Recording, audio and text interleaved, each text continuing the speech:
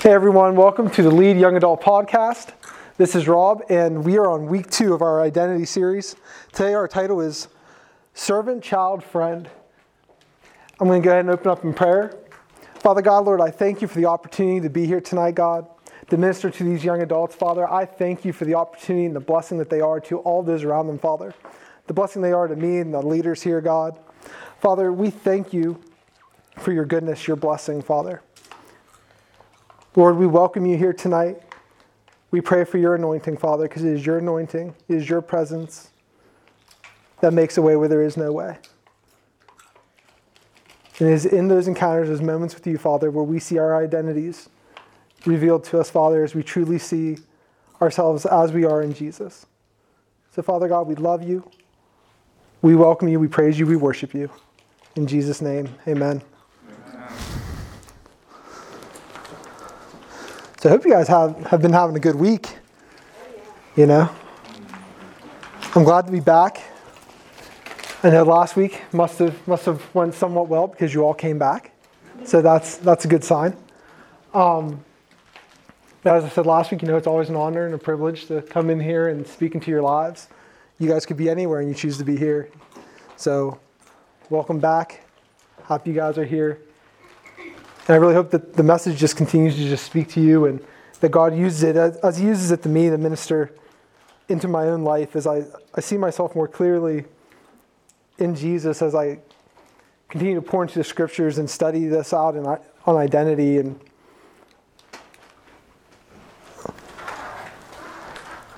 it's been good. It's been good. But so last week, if you were here, if you weren't here, I spoke about Jacob, and I talked about how it is in the encounter with God that we truly see our identities revealed. At that point of encounter, our identities are revealed, and through the goodness of God and his fingerprints on our lives, we see ourselves revealed, and we see the identity just opened up through the scriptures. And I'm losing my train of thought, guys. I'm sorry. But as I got ready to close last week, I talked about how you're all royalty in the Father's house. So meaning that when you look at the scriptures and it says that we are kings and priests unto the Lord. So in 1 Peter 2:9 it says, "But you are a chosen people, a royal priesthood, a holy nation, God's special possession, that you may declare the praises of him who called you out of darkness and into his wonderful light." And then in Revelations 1:5-6, "And from Jesus Christ, who is the faithful witness, the firstborn from the dead, and the ruler of the kings of the earth, to him who loves us and has freed us from our sins by his blood, and has made us to be a kingdom and a priest, to serve his God and Father, to him be glory and power forever and ever. Amen." So what does that mean to be a royal priesthood? Well, what did a priest do? In the Old Testament, the priests brought the sacrifice to the temple. As people brought the sacrifice there, they would take it in and they would offer it before the Lord. In the New Testament, we know we don't take animals, burn offerings into the Lord, but we bring forth our hearts, we bring forth praise, we bring forth worship unto the Lord. That is what it looks like to be a royal priesthood.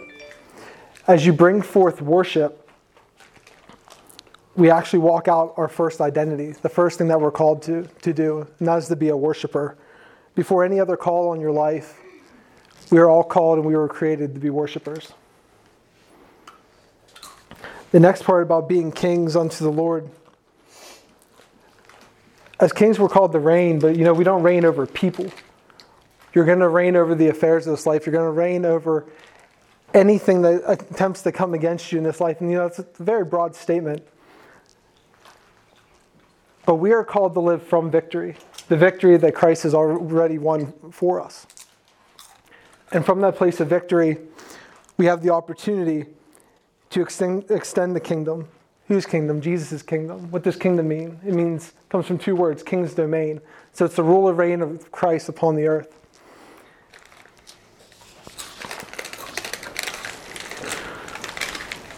So as you've probably heard before, you've probably heard yourselves called servants of God, right? Have you heard that?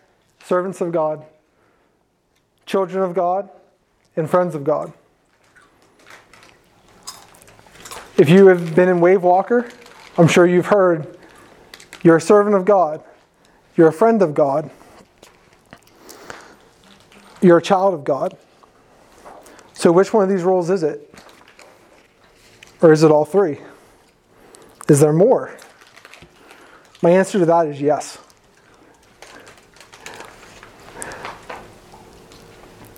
As we walk in our relationship with the Lord, it's really not one-dimensional. Just like a relationship that you have with your parents, with your friends, people you work with, there's always layers to all those relationships. And there's layers in our relationship with the Lord, in our identity that comes from that relationship. So what does it mean to be a servant of God? Does it mean that we do a lot of stuff for God? Because God just needs an army of people who just going to do a whole bunch of stuff? I ask a question. It's like the number one thing you're not supposed to do when you public speak is ask a question, because like they're not going to give you a response.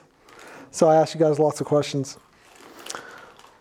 But when I used to think about being a servant of God, once I got past the whole, oh, I'm a servant of God, and I started thinking about, oh, what does it really mean to be a servant of God? Does it mean that I'm going to do a whole bunch of stuff? And I have to do everything that he tells me to do. Because if I don't, he's going to be mad at me, and I don't want to make God mad at me. Because obviously God's really great, but if I don't do everything he wants me to do, then he's not going to like me anymore. And I bring it down really simplistic to the point that it's almost humorous, but those are real thoughts and emotions. Especially when you first come to that place of salvation, or maybe that early beginning of your walk, or maybe you've been walking for a while and you've just never had someone really say to you, yeah, you're a servant of God, but being a servant of God doesn't mean that you're just doing stuff for God. I used to think, oh my gosh, God wants me to do this? Like this big thing, like I'm supposed to be a father and a husband, and I'm supposed to be successful, and I'm supposed to talk to people, and I'm supposed to live a life like Jesus. And at that point, you just start breaking out. You're like, how am I going to live a life like Jesus? I'm not Jesus. But we're called to represent Jesus. And I would get really discouraged. I'd get really discouraged because I was striving to try to do something that I was never meant to do in my own strength. I was never meant to do in my own power. Because I totally forgot about grace. And I really wonder if that's what happened with Judas. Because if you think about Judas and Peter both betrayed Jesus, but Peter remembered grace eventually and repented, but Judas hung himself. Judas forgot grace. Jesus also had the conversation with them where he told them that, you're no longer servants, but I call you friends. He told them that he was going to call them friends because he had already told them all things. And I think to the point back then is I really didn't have a grasp on being versus doing. I really felt that I needed to do everything for God because God wasn't pleased with just me being me. That I was created to do something, and that was it. That my identity was basically so wrapped up in what I was doing that I didn't get the fact that he just wanted me to be with him.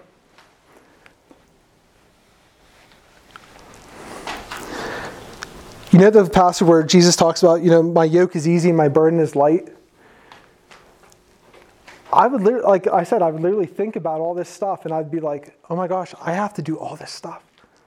But the reason that the yoke is easy and his burden is light is because Jesus does everything with us. We're not meant to do it on our own, but he actually bears the weight with us. And I like the way that Pastor Chris talks about it. He said, we show up and we do, it's kind of like bring your kid to work day. We show up and we think we're doing everything, but really God does all the heavy lifting.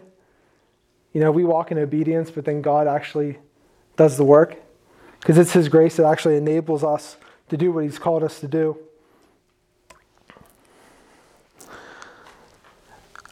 I don't think being a servant is so much about what we do or what we don't do.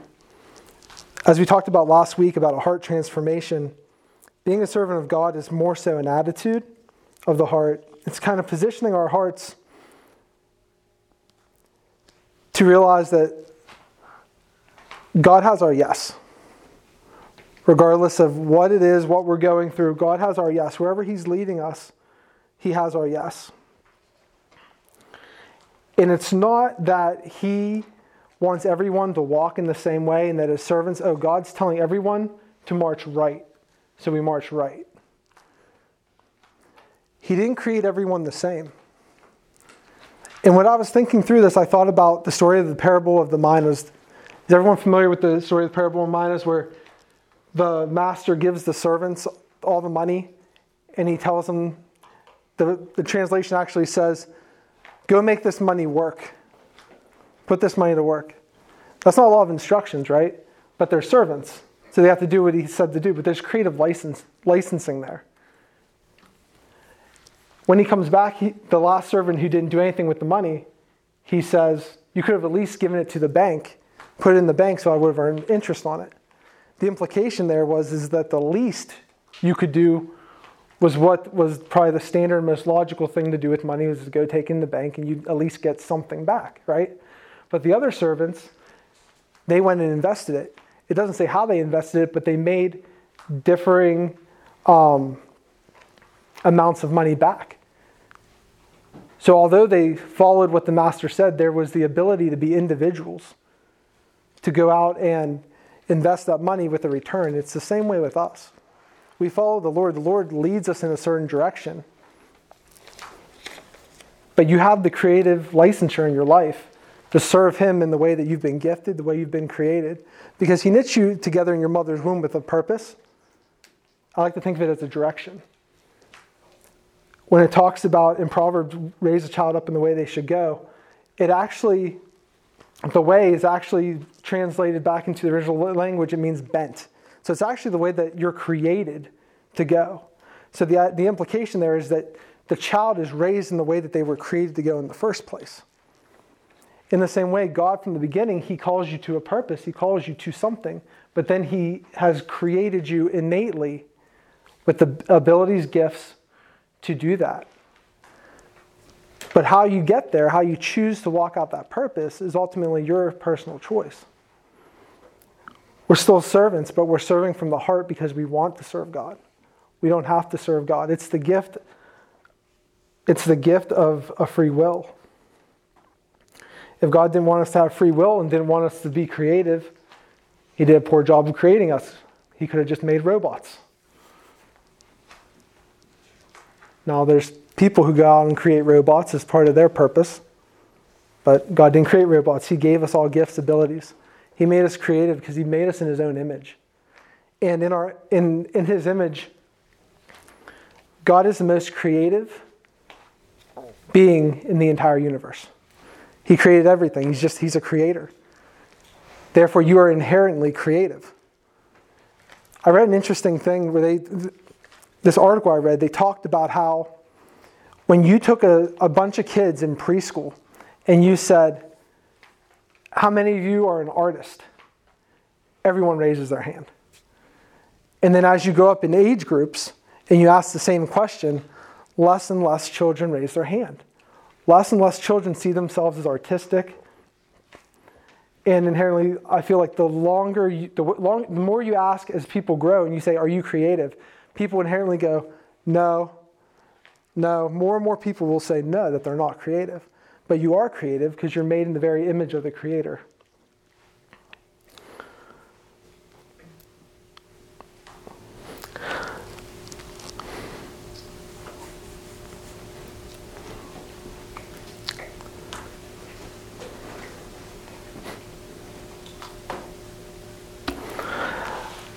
I think most people understand the idea behind being a servant. It's probably the most straightforward of when you think of a relationship between being a servant, being a child, or being a friend. Being the servant's most straightforward, because on the surface, it looks like God tells me what to do and I do it. I just don't think that it's that basic with God, and I don't feel like that's the deepest level of relationship with the Lord. If you look at your relationships with your friends and the people in your life, if they did everything that you told them to do all the time, how awesome would that be? It'd probably be good at the beginning, right? Yeah, and then not so great. Yeah, like at first, think about it. Like if everyone did exactly what you wanted all the time, it'd be interesting, right? At first, it'd be good. Like you'd be getting exactly what you wanted. But I think after a while, it'd get boring. Yeah, it's sort of kind of suck. I think it'd get boring after a while because you'd be limiting yourself. You'd be limiting your experience based on your own imagination and your own thoughts, your own vision. Now, obviously, God's vision and God's ability is far past mine or anyone else's. But when we allow people to be themselves and they just have a general direction, they make the choices and they use their creativity. Even if you think about in the workplace, I've had good bosses, I've had bad bosses. I've had bosses who tell you A to Z exactly what to do and how they want it done. And I've worked for bosses who say, this is where we start, this is the end goal. What do you think? And I'm able to partner with them and work alongside them. I'm still working for them, but I have the ability to use my giftings, creativity, to get to the end goal. I'm using giftings, I'm using my experiences. All those different factors that have made me who I am, I get to pour it into a project. And what happens is my boss gets a project at the end of it. He gets to see me work through the entire process. And, he gets the experience of saying, this is Rob expressed in his work. He's not just a reflection of me doing the task the way I'd want it done. I got to see Rob do it. I got to see Rob's thought process. And you know what? Maybe it worked out better. Maybe it worked out worse. But now I have a better understanding of who Rob is.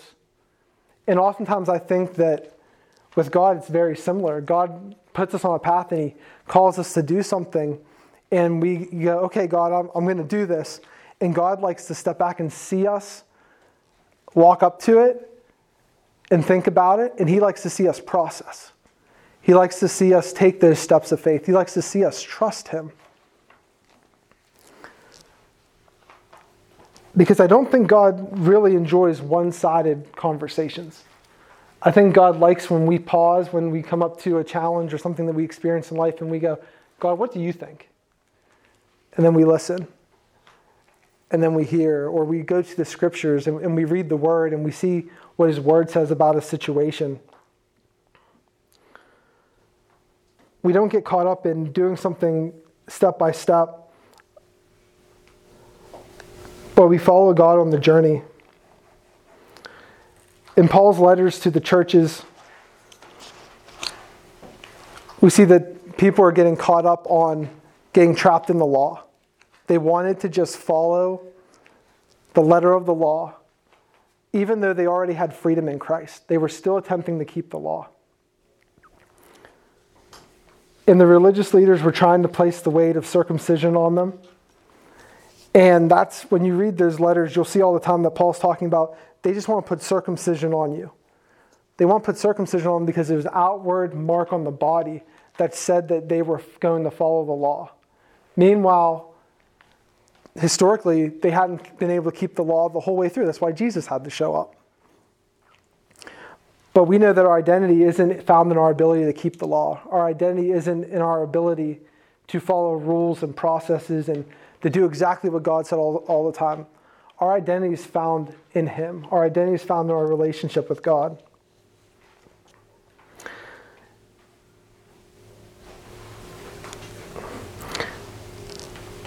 As we serve God, we don't do it from a posture of being reduced or being obligated, but it's from a place of privilege. Jesus modeled servant leadership to us, and as we serve people, we lead with love. I want you to turn, if you have your Bibles or your Bible app, to Exodus 20. 18 to 21. And there's three perspectives there that I want to look at that has to do with Moses at the mountain. And in 18 to 21, it says, when the people saw the thunder and lightning and heard the trumpet and saw the mountain in smoke, they trembled with fear. They stayed at a distance and said to Moses, speak to us yourself, and we will listen. But do not have God speak to us, or we will die. Moses said to the people, do not be afraid. God has come to test you, so that the fear of God will be with you to keep you from sinning. The people remained at a distance, while Moses approached the thick darkness where God was.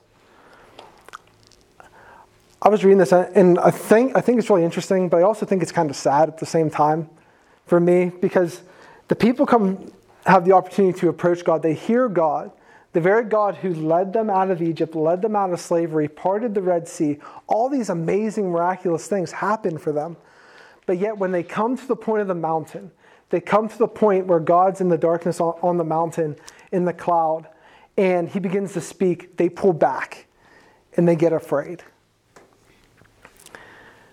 God wanted to speak to the people. God wanted to interact with the people. And I feel like that's God's heart. God's heart is he wants to interact with us. He doesn't want it to be one-sided. But then you have Moses, and here's the second perspective. Moses has a relationship with God. It says that Moses has met God face to face before this point. He has an established relationship. And it's interesting when you see Moses when he first encounters God in the burning bush, and then the whole journey out of the Red Sea, when he's out on the end of the Red Sea and he's like, God, what do we do now? And then God splits the Red Sea. Moses has learned trust. He's learned that the Lord's faithful. So when God shows up and there's the thunder and the lightning and the trumpet and the smoke, everyone else trembling in fear, and he's just like, this is just what God does. This is just him. He doesn't pull back, but actually he steps forward.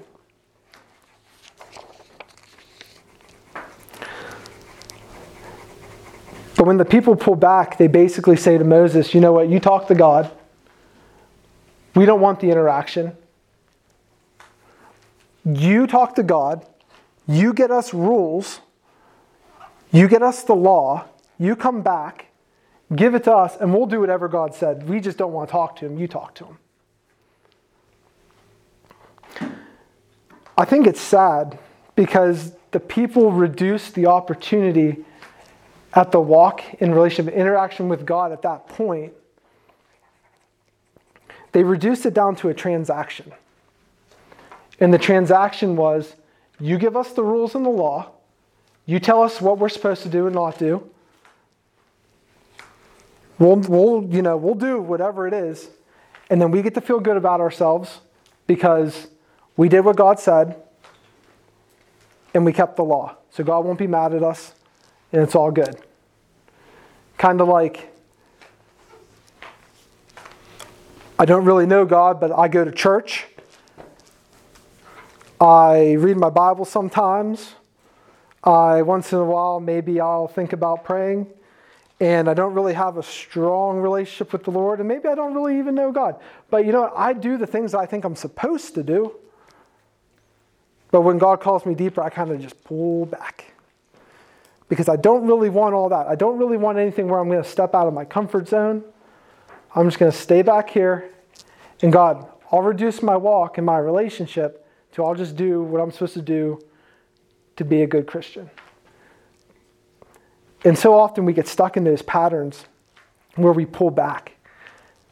And there's definitely an element of being a servant of God where, yes, we do what God calls us to do. And there are moments where it's not a, yeah, God, but this is what I think. Sometimes it's a God says, it's time to step out and do it, and we just step out and do it.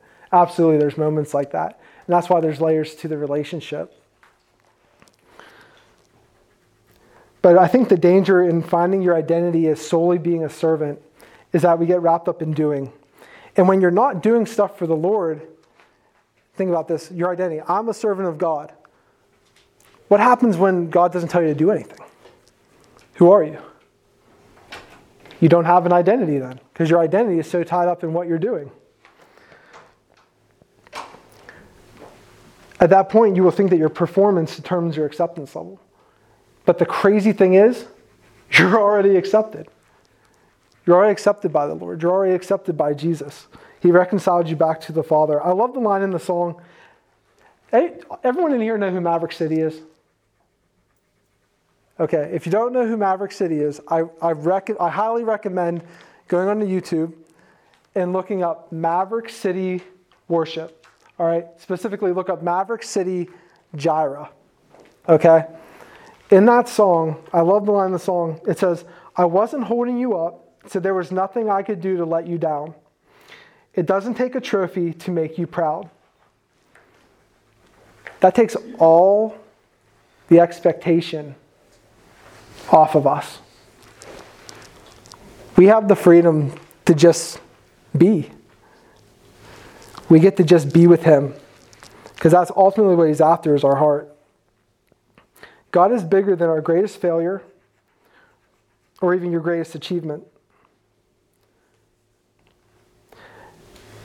I think that's the beauty of free will, is we don't have to, but we get to.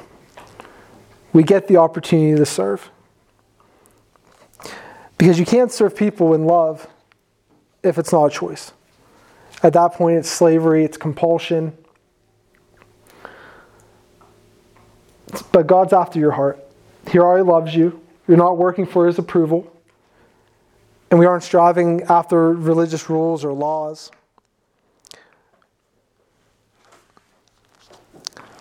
The second one is that I'm going to move to is now child of God. And I'm going to read out of Galatians 4. If you still have your Bible open, Galatians 4, 4 through 7. "But when the time of fulfillment had come, God sent his Son, born of a woman, born under the law.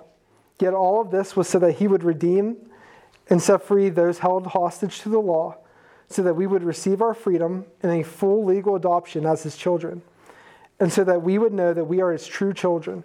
God released the spirit of sonship into our hearts, moving us to cry out intimately, 'My Father, my true Father.'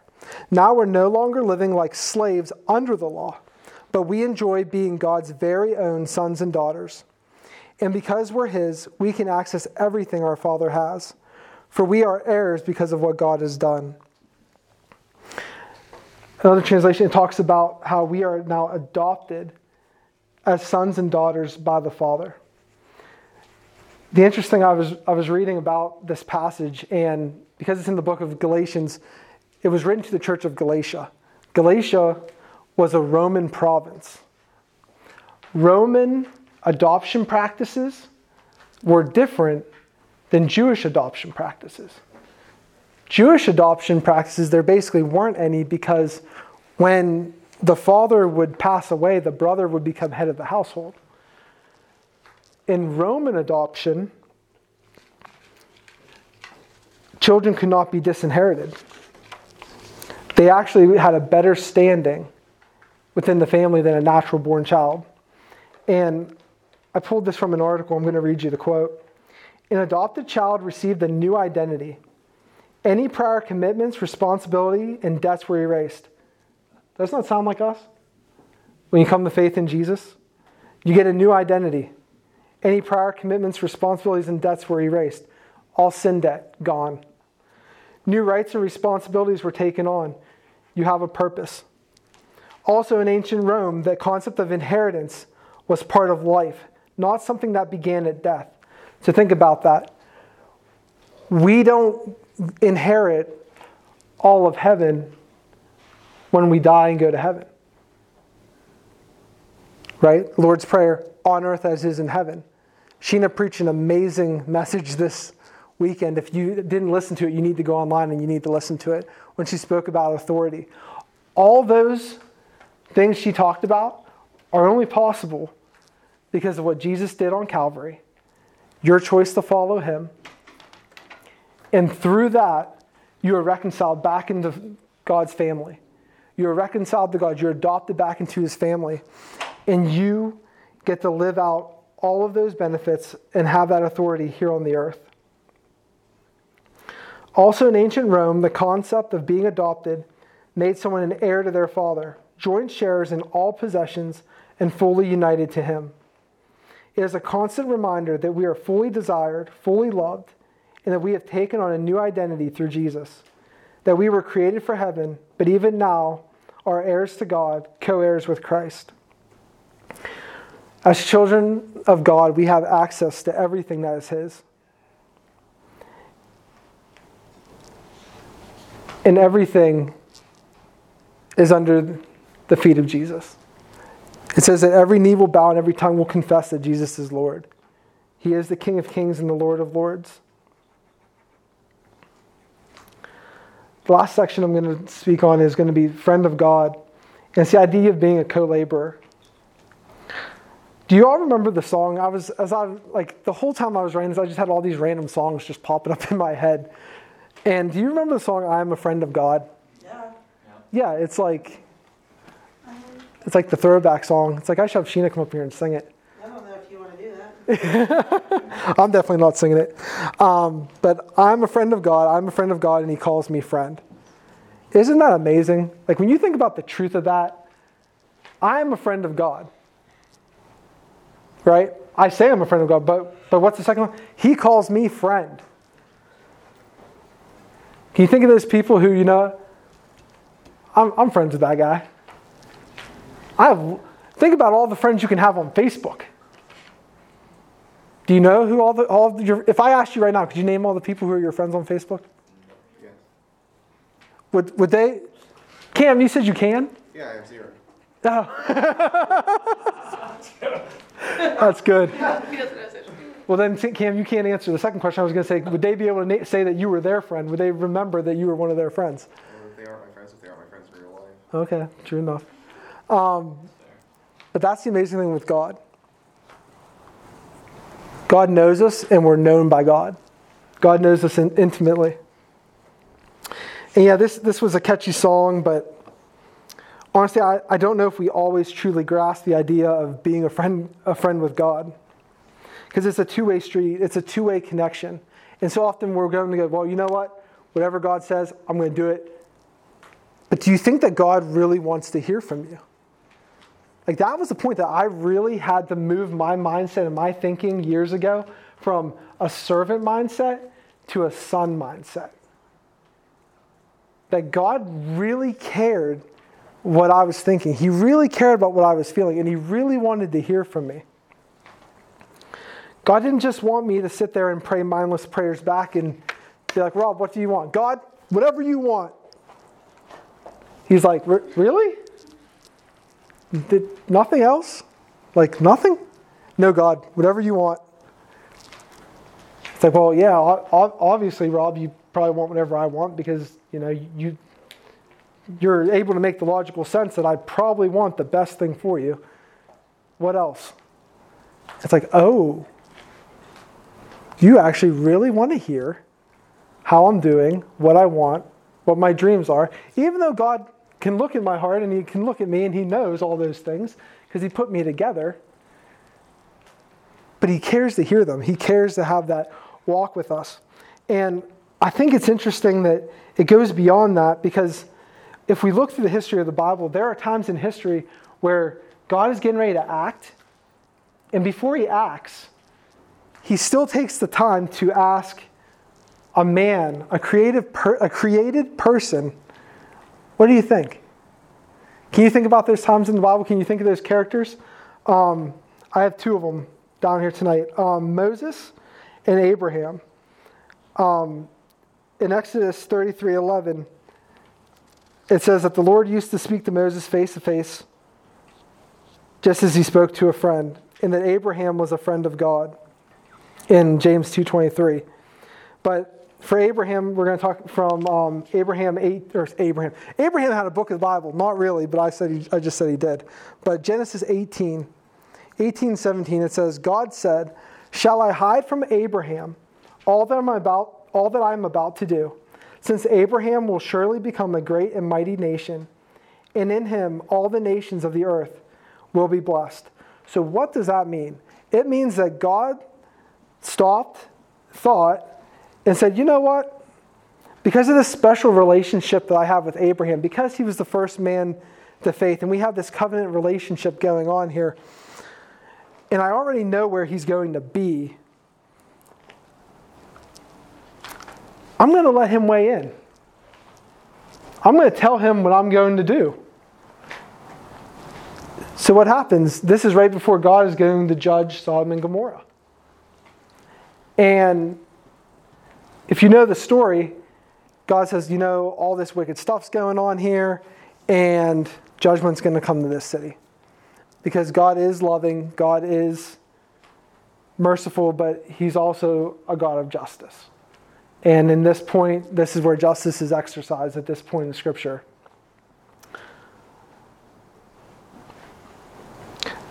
But before he executes judgment, Abraham says, whoa. Let's time out. But God, what if there's 50 righteous people? Could you, he had a relationship with God that not only did he speak to God, but when God says, hey, I'm going to do this, Abraham doesn't go, God, you know what you're doing, man. You do what you got to do. He goes, well, hold on. What if there's 50? And God goes, oh, you know what, Abraham? Okay, if there's 50, I'll spare them. And then Abraham goes, okay, if I can ask again, what if there's 45? And he goes, okay, if there's 45. And then he goes, well, hold on, God, what if there's 30? And he goes, okay, 30. 20, eventually gets down to 10. The point that I want to make to that story is just the fact of God invites the relationship in with Abraham, and he actually listens to Abraham. God had determined a course of action, but he still made it known to Abraham before he acted. And then he actually gave Abraham the opportunity to weigh in.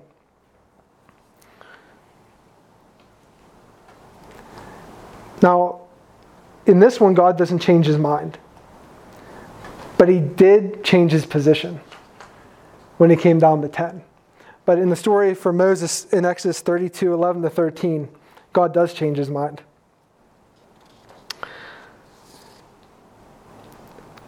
So if you turn to 32, 12 through 17,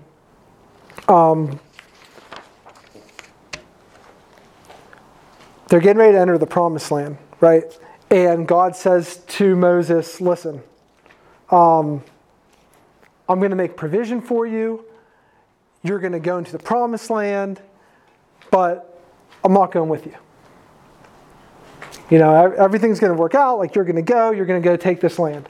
And, if you think about it from our own intellect and our own lives, if God says to you, hey, if you go over here, you're going to have this super successful career. All the dreams that you've been waiting for your whole life are going to come true.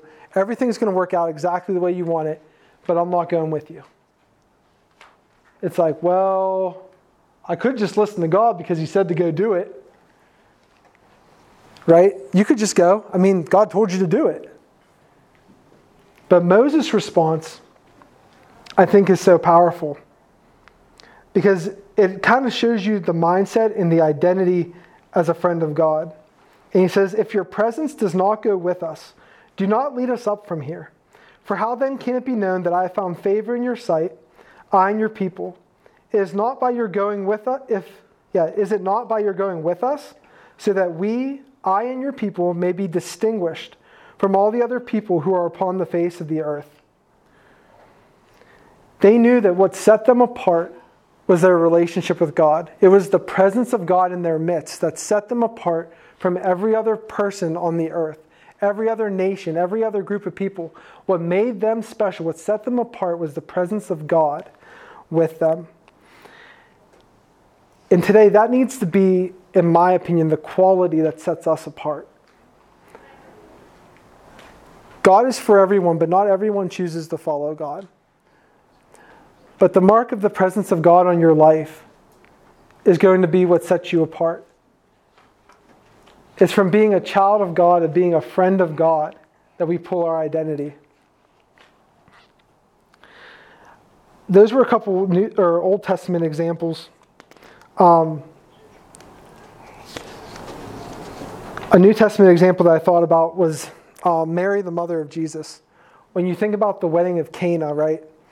Jesus is there and they're going to run out of wine. And you're probably familiar with the story. They're going to run out of wine. They don't know what to do. Basically, at that time in that culture, that would have been an embarrassment for the family. So Mary comes to Jesus and says, Jesus, they're all out of wine.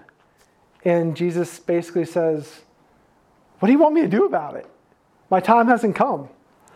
And Mary takes him to the servants and says, whatever he says, do it. I like to think that what happened at this time was Mary, who, when you think back to when God tells her that, she's going to give birth to the Messiah, and he speaks to her and it says that Mary treasured all these things in her heart. How long can you hold and treasure the promises of God until you have to see it manifest in your life? And I think at this point what happened for Mary was Mary held these promises so long till there was the opportunity, and she said, I got to see this thing. I know that he's the Messiah. I know that he's the miracle worker. I know that he's the Son of God. And even though Jesus said a couple scriptures prior, it's not my time for me to be revealed as the miracle worker. When Mary brings this forth, when Mary comes with expectation and faith, Jesus then, because we know it said that he only did what he saw the Father do, and he only said what he heard him say. So I like to think he took that double take at the Father, and the Father gave him the double thumbs up. And he's like, okay. And he made the water turned into wine. Why is that important? What does that have to do with being a friend of God? That's just another example of where you get to see God partner with people to see the outcome shifted. Mary's hunger, Mary's expectation pulled something into her experience in that day that was reserved for another. How do we know that it wasn't supposed to happen that day? Because Jesus said that it wasn't the time for him to be revealed. And the last scripture I'm going to close out with is John 15:15. And it says, I no longer call you servants, because a servant does not know his master's business. Instead, I have called you friends, for everything that I learned from my Father, I have made known to you. The word tells us that the Holy Spirit is a teacher, it's a counselor, that he'll quicken the word to us. We have the Bible, Jesus, and that we can have our minds renewed through the reading of the word.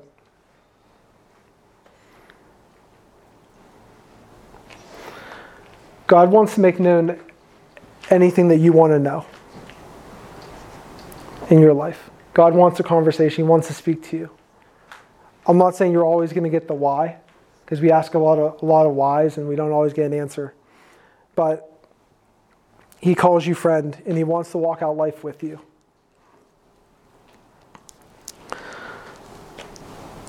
As we wrap up tonight, I hope you can see from this that you're not just a servant. God calls you a child. He calls you a friend. But he calls us to serve from our identity as children of God, as his friend.